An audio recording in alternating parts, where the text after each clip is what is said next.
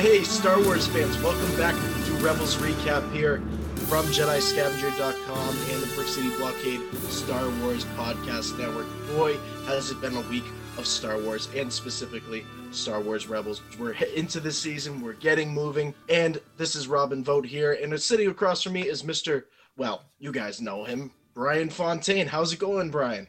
So, Robin, I have to ask you, we were just talking right before we went on live. I just have to think that a lot of people probably counted this one as a filler episode. What do you think?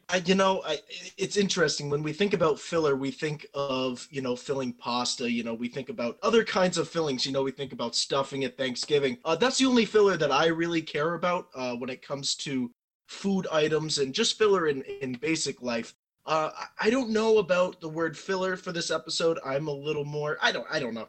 I just feel like everything has a purpose in this universe. It's just how it's going to be, and it's how we interpret it our own special way. So we know Gary Whitta wrote this one. He tweeted it out yesterday. That guy just seems so busy all the time. He just almost, it's like he has an epiphany all the time. Like, oh yeah, this episode, I wrote that. So we'll get into the, obviously this one wasn't the most exciting one, but I think even you and I talking this afternoon offline, I think I may have changed your opinion about the episode a little bit just because of the complexities beyond the complexities of this storyline in this individual episode that aren't really apparent on the surface. And if somebody just viewed this one off the top of the, looking at the cream on the top of the, whatever we're talking about here, get me talking filling. I'm thinking like apple pie now or something. But yeah, all right. So let's just start breaking this one down. So obviously, little Easter egg at the very beginning. Hera's taking most of the Phoenix Squadron, and including Wedge and Javi. She did mention that. That kind of perked my ears up a little bit. But they're going off on some sort of a training exercise and leaving Zeb, AP5, and Chopper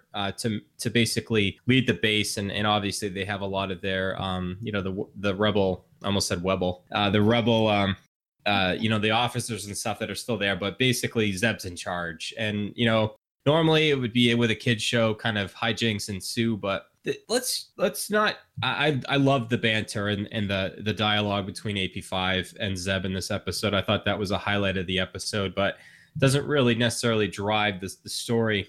Let's talk about Thrawn. And they mentioned it on Rebels Recon with Andy Gutierrez, and Thrawn's willingness to go off script with even the Empire and using these warhead droids that for all intents and purposes should really be outlawed just because of how dangerous they are. I mean, this, no matter what Zeb and AP5 and Chopper did in this one, it was not going to end well for the rebels, and they ultimately, between a rock and a hard place, they really picked the best option, but it still wasn't a good one because we get at the very end of this episode that Thrawn isn't displeased with how things happen. So I thought Gary Whitta did an excellent job with this script. Yeah, he really did. There was so many different pieces to this episode. I mean, you want to talk about the development once again of Zeb and how he feels about droids and everything. It's kind of, I just love how Zeb looks at AP5 and Chopper, and just the, like you said, the banter in between them, but we won't really go into that too in depth. You guys can see the episode and experience that banter firsthand. But just that relationship there has been so well developed, and I think Gary Whitta did a great job of just once again continuing that type of script, and even just again throwing in those little bits and pieces of dialogue that we really love to hear in the Star Wars universe. But there was just so much going on, and Brian, you mentioned it when it comes to Grand Admiral Thrawn. I think we saw this coming in the second half. Yeah, his plan was going to continue on this path, and he was going to really start making more calculated moves. And like you said, he went outside of what the Imperial protocol usually is for as they do, or whatever kind of protocol the Empire uses when it comes to retrieving information about whereabouts of rebel bases or any other cells. He went really beyond it, and that's the Grand Admiral Thrawn that we didn't get in the first half.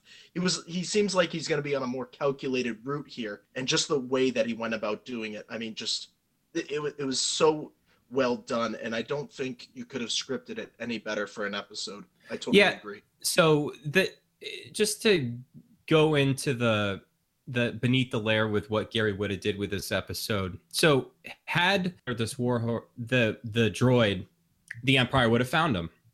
Had they done anything else other than what they did, the Empire would have found their base. And by doing what they did, they actually gave themselves an opportunity that now Thrawn knows that it's one of the 94 droids that he sent out, and it's not in the tens of thousands of systems. But those spider things that took the droid out, if Zeb and then didn't go find that and do what they did, the Empire would have gone looking for that ship. They would have known that the base at Antolon didn't report back up. Rebels must be there. They're going to assume that the rebels are there, just kind of almost like with Empire Strikes Back when they sent out all the Imperialist probe droids. That's what I was thinking when they had this. And so they did that. But then even, obviously had they set off the warhead, there goes Chopper Base. And just I like the little, the protocol droid was kind of a take on an early Ralph McQuarrie drawing with a different color of kind of like what C-3PO may have looked like. So that was a nice little callback to that design there before he kind of went into, warhead mode there. There's some fast thinking by Zeb and AP5 and Chopper. I thought that was just ingenious, but there's a lot of different things that could have happened that the Empire would have known exactly what's up. And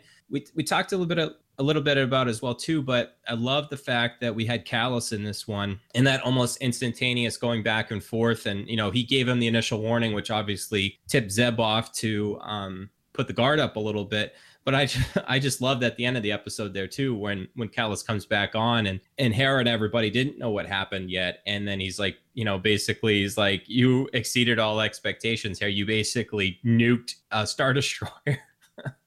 Yeah, without really even knowing that going into it, he was able to take a shot at the Empire in that stance. And I think you bring up a great point. I mean, Kallus in this episode, it made a lot of sense in terms of the path that we're heading down with that character. That, I just love that dialogue between him and Thrawn. Kallus, just that little bit of like a rebellious thought, like, well, the rebels, they kind of got us today. And Thrawn is just like, no. They've only helped me in the long run. I'm able to narrow down this many star systems down to this many star systems. And that's the Thrawn from Legends that we needed to start to see. And I just hope, obviously we've seen it in the trailers and everything. We're going to be getting the Thrawn that we've always hoped for. So I don't know. It's going to be great to see. And there's some great dialogue in there this week that I don't think, other people can look at it as filler, but I see it as a great chance to explore the dialogue within this TV show. Yeah, and it was, I want to say it was a callback to season 2 where they first met AP5. And that episode too, I know we didn't do Rebels recap back then, but that was definitely one of those ones last season that a lot of people counted as a filler. But I personally like the droid-centric ones. And again, friend to the Star Wars community, Steve Stanton, does an excellent job as AP5 and just the wit and the humor that's there. And I can't understate how well the dialogue was in this one. And I think you bring up a good point, Robin. Don't listen to us tell you what all the lines were. Go back and watch it yourself. But hopefully if you go back now, I've now watched the episode twice, just I maybe I'm overselling it or not, but I just think that the plot to this one, if you give it some critical thinking, it is really ingenious. And as a result of what they did, basically now Thrawn has a 1 in 94 chance of knowing where the rebel base is. If they didn't do what they did, it would have been 100%. So I think it was good. And, not really giving any spoilers away, but I think from that season 3 half trailer that we reviewed a week or so ago, it's almost a foregone conclusion now that Thrawn's going to know where their base is eventually here. No, it makes a lot of sense that this is just a prelude to what we're going to see down the road. And I just can't wait to see that. I know everybody in the Star Wars community, people who have waited to see a Legends character make it onto a show like this and onto a program like this, have waited for these moments and just an entire season, or at least a half season here, that we get to see that play out just in front of us. It's going to be awesome to see. So Robin, I got to ask you, we'll kind of tie the bow on this particular episode, but did you get a chance to watch Rebels Recon? Yes, I did. Oh, I got one of my favorite episodes. I got to say, I think I need to hear your take on what you think about the Mandalorians and the Darksaber. We got a little bit of information there. A little bit of info. Yeah, no. Next season's episode, I'm just going to tell Star Wars Rebels recap fans and everybody else, I will have multiple towels on set with me just to be patting away the sweat and the sweaty nerdiness that I'm going to have next week, because it is going to be an absolute nerdy sweat fest for me in terms of The Mandalorian. I'm so glad that we're going to get this episode coming up next week, and expect me to be just drenched. I guess that's the right way to say it. With Mandalorian culture. I wouldn't be surprised if I find a Mandalorian helmet by then and wear it for next week.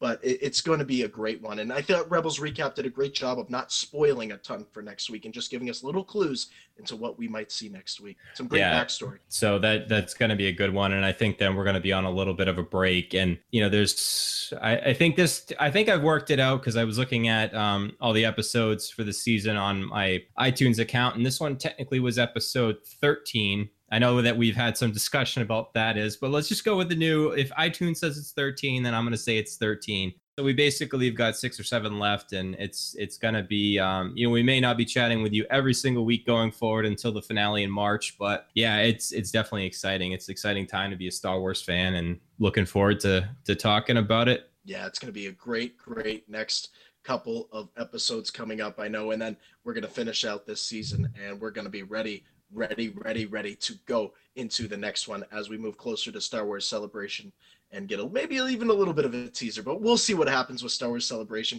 So we want to thank you guys for tuning into Rebels Recap from JediScavenger.com and the Brick City Blockade Star Wars Podcast Network. Mr. Brian Fontaine, I think we know what time it is. It's plug time. So what do you got to tell the good people? We just got a review up on Jedi Scavenger of the new AT-ST Black Series Walker, and got some photos. We've seen that on the shelf, so go check that out. And just really excited too. These are also our little chats here, Robin, are both on here on YouTube Live, and then also on the Brick City Blockade Star Wars Podcast Network. It's a great way to kind of consume this great content in audio, video, however you want to consume it. It's good stuff. Multi-format programming for multi-format people. That's how we work here. It's been an awesome time chatting, Brian. Thank you guys for watching the Rebels Recap Show. I'm Robin Vogt from the Brick City Blockade Star Wars Podcast. You guys can check us out on Twitter, at Facebook, on Twitter, everywhere else. Make sure to connect here in New Hampshire and across the globe. It's all about you, the Star Wars fan. So thank you guys for tuning in once again to Rebels Recap. We'll see you soon. May the Force be with you. Always.